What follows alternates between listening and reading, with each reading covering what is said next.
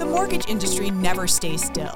With interest rates moving, companies changing, and regulation increasing, there's always another story. This is The Principal, where we break it down daily and take a deeper dive into the issues. I'm Christine Stewart, Editorial Director for the Mortgage News Network. Let's pay it down. But first, a word from our sponsors. This podcast is brought to you by PennyMac TPO and Power Plus, their next-generation broker portal that gives you more speed and control over the process. You can now disclose, lock, and manage your loan seamlessly from start to finish, all in one place. It's another reason why greatness lives here. PennyMac TPO is a division of PennyMac Loan Services, LLC, Equal Housing Lender, NMLS ID number 35953, licensed by the Department of Business Oversight under the California Residential Mortgage Lending Act. Conditions and restrictions may apply.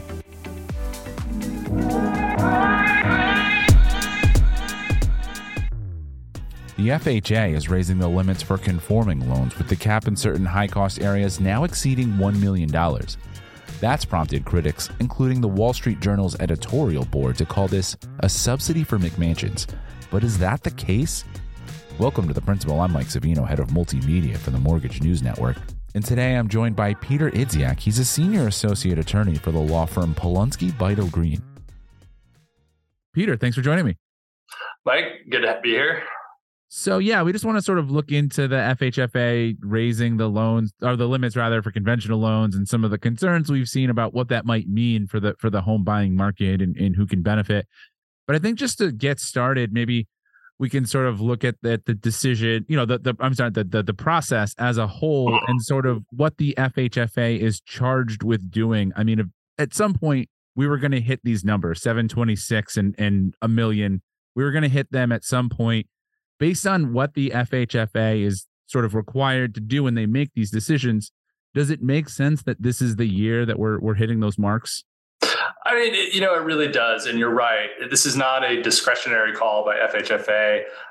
Under HERA, the Housing and Economic Recovery Act of 2008, annually FHFA is tasked with revising and adjusting the conforming loan limits to match the increase in the median sale price of the home in the United States. So based on the massive price appreciation that we've seen in the last 2 years, and really since a decade ago, I think home prices are up almost 75%. It was axiomatic that at some point in these high cost areas, you're going to exceed $1 million on the conforming loan limits. And I do think it's important, there's been a lot of press articles and the headlines always, Fannie Freddie to purchase $1 million plus homes, but that's only true in certain high cost areas. The national baseline conforming loan limit, as you said, is going to be 726,200. Still a 12% increase from last year, which in turn was, I think, an 18% increase from the year before. But that just reflects, past data about how much of an increase we've seen in home prices. It's not FHFA predicting that home prices are going to increase in 2023. So that's not something they can't look out and say, hey, we're looking at, home prices are going to continue skyrocketing and maybe we want to get ahead of it and sort of phase this in as opposed to a jolt to the system. They can't look at that, right? This doesn't say anything about 2023. Right. So their data was based on the increase between the third quarter of 2021 and 2022. Their data has also showed that there have been some, decreases in metropolitan areas in Q3. But you look year over year, you still have that increase. And interestingly, for the national baseline conforming loan limit, HERA is effectively a one-way ratchet. So when prices decrease, the conforming loan limit stays the same.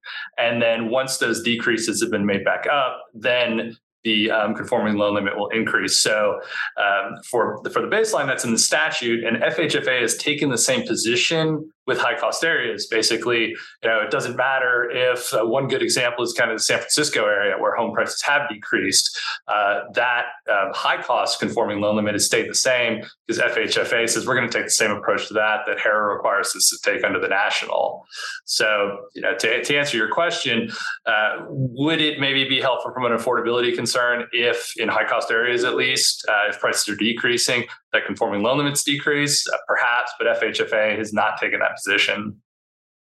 Is that something legally they could do if we start to see, particularly what we've seen with people moving to certain areas because of affordability, those prices take off.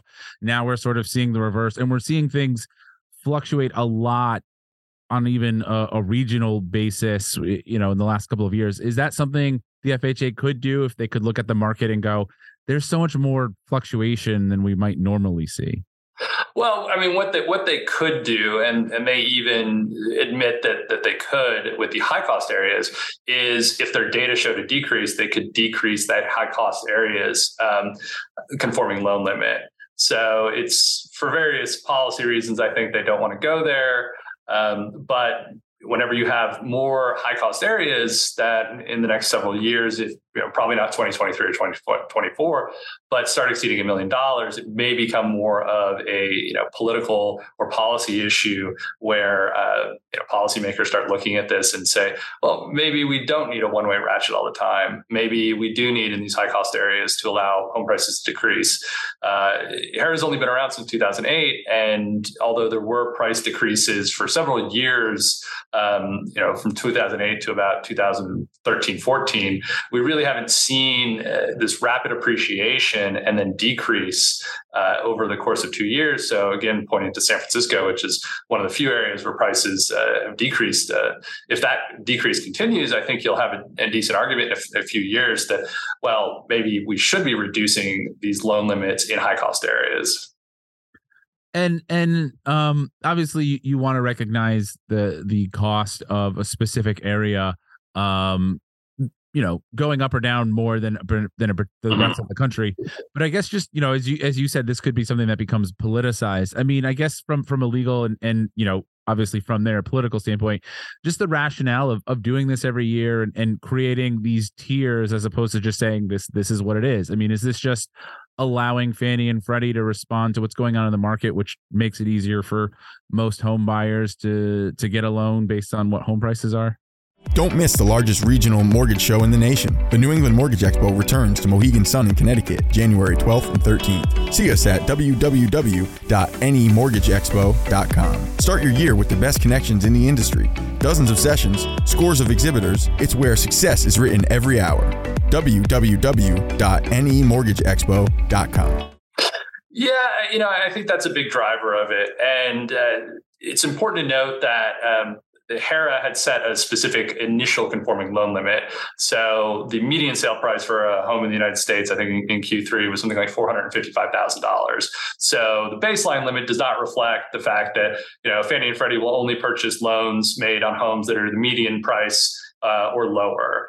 So in a sense, it can be thought of, there's two arguments here. One is that the ever increasing conforming loan limits drives home prices higher. The counter argument is that, Fannie Freddie supported loans have lower interest rates, require lower down payments than private lenders might or jumbo products. So that can increase affordability because these loan limits are kind of backward looking. Fannie and Freddie are really, to answer your question, just responding to what home prices are in a given area and making more affordable loans to potential home buyers.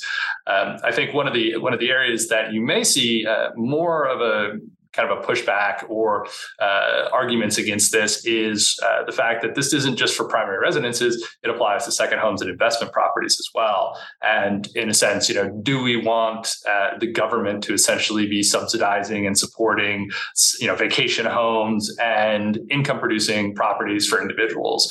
Or do those loan limits, need to be lower? One of the other thoughts was for some of these high cost areas is increasing the G fees that Fannie and Freddie charge as opposed to the loan limits.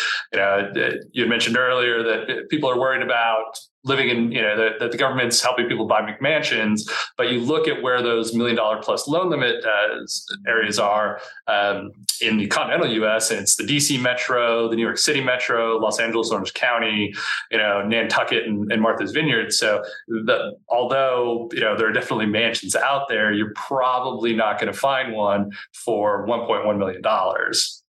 And you obviously work with a lot of lenders as part of this process.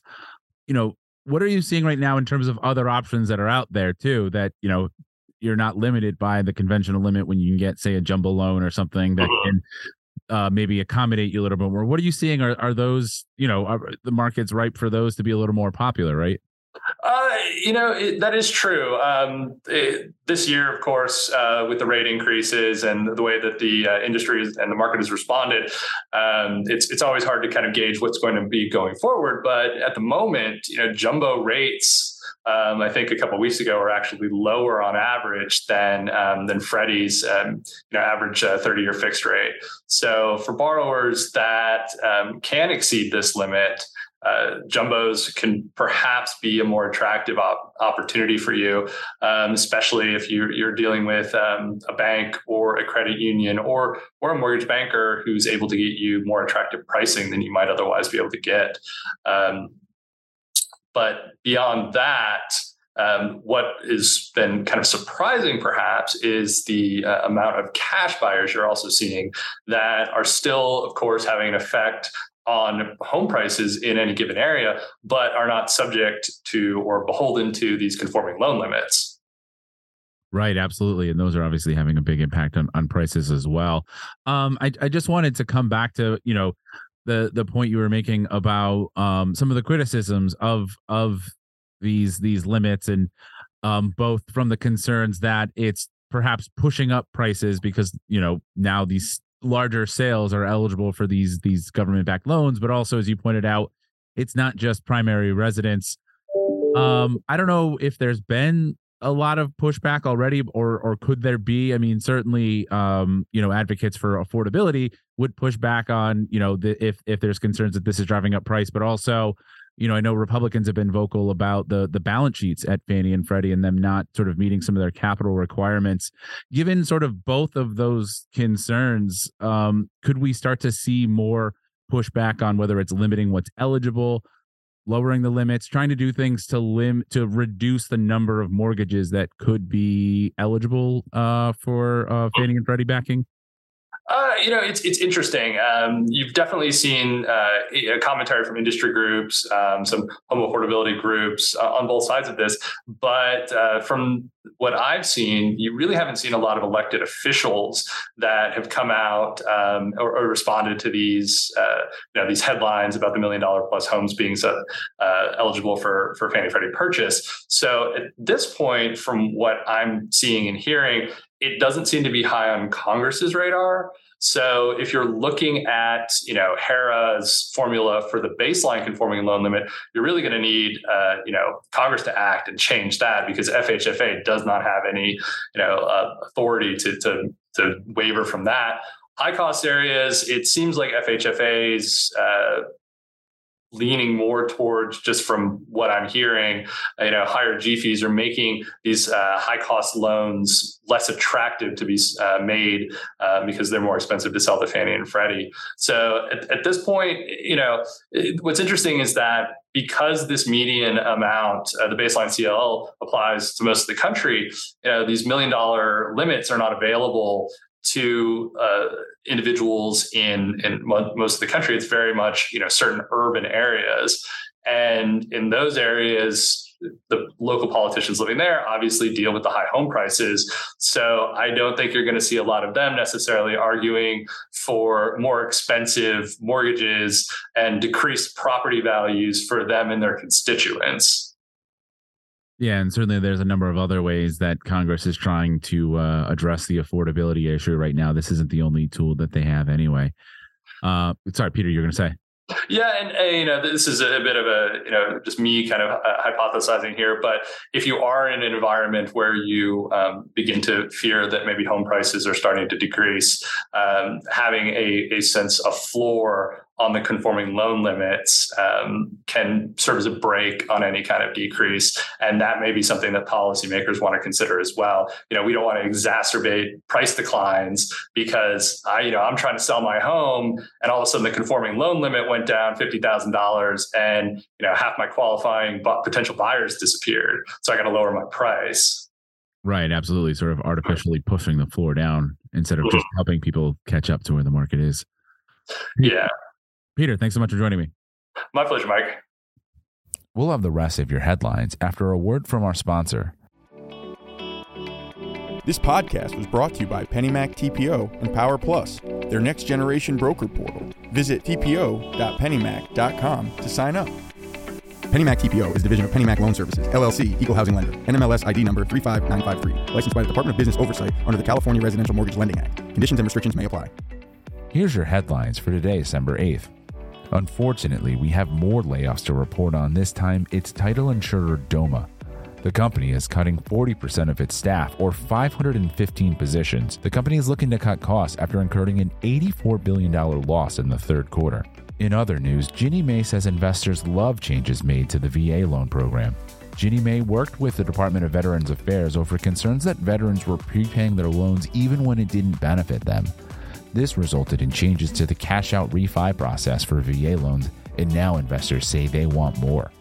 The VA loan now makes up a bigger share of Ginnie Mae's issuances. And finally, Equity Prime Mortgage finds itself in a fight over a $6 million auto racing sponsorship. Jesse Iwuji Motorsports, a team on NASCAR's Xfinity Series, says EPM failed to pay the sponsorship fee. A federal judge in Florida dismissed the case on a technicality, saying that the court isn't the proper venue, but JIM could file the case in another court. JIM claimed EPM got a margin call. A partner with the company denied that part of the lawsuit, but otherwise declined to comment on the complaint. This has been The Principal, a Mortgage News Network podcast. All podcasts are produced by T.G. Kutamperor, Matthew Mullins, and Sarah Wollock. Mike Savino is head of multimedia, and Christine Stewart is editorial director. The opening theme was Status by Jamie Bathgate, and the music you hear now is Glossy by Skygaze. You can find episodes of The Principal at www.mortgagenewsnetwork.com, or you can subscribe wherever you get your podcasts. Be sure to rate and review so that others can find us. Thanks for listening.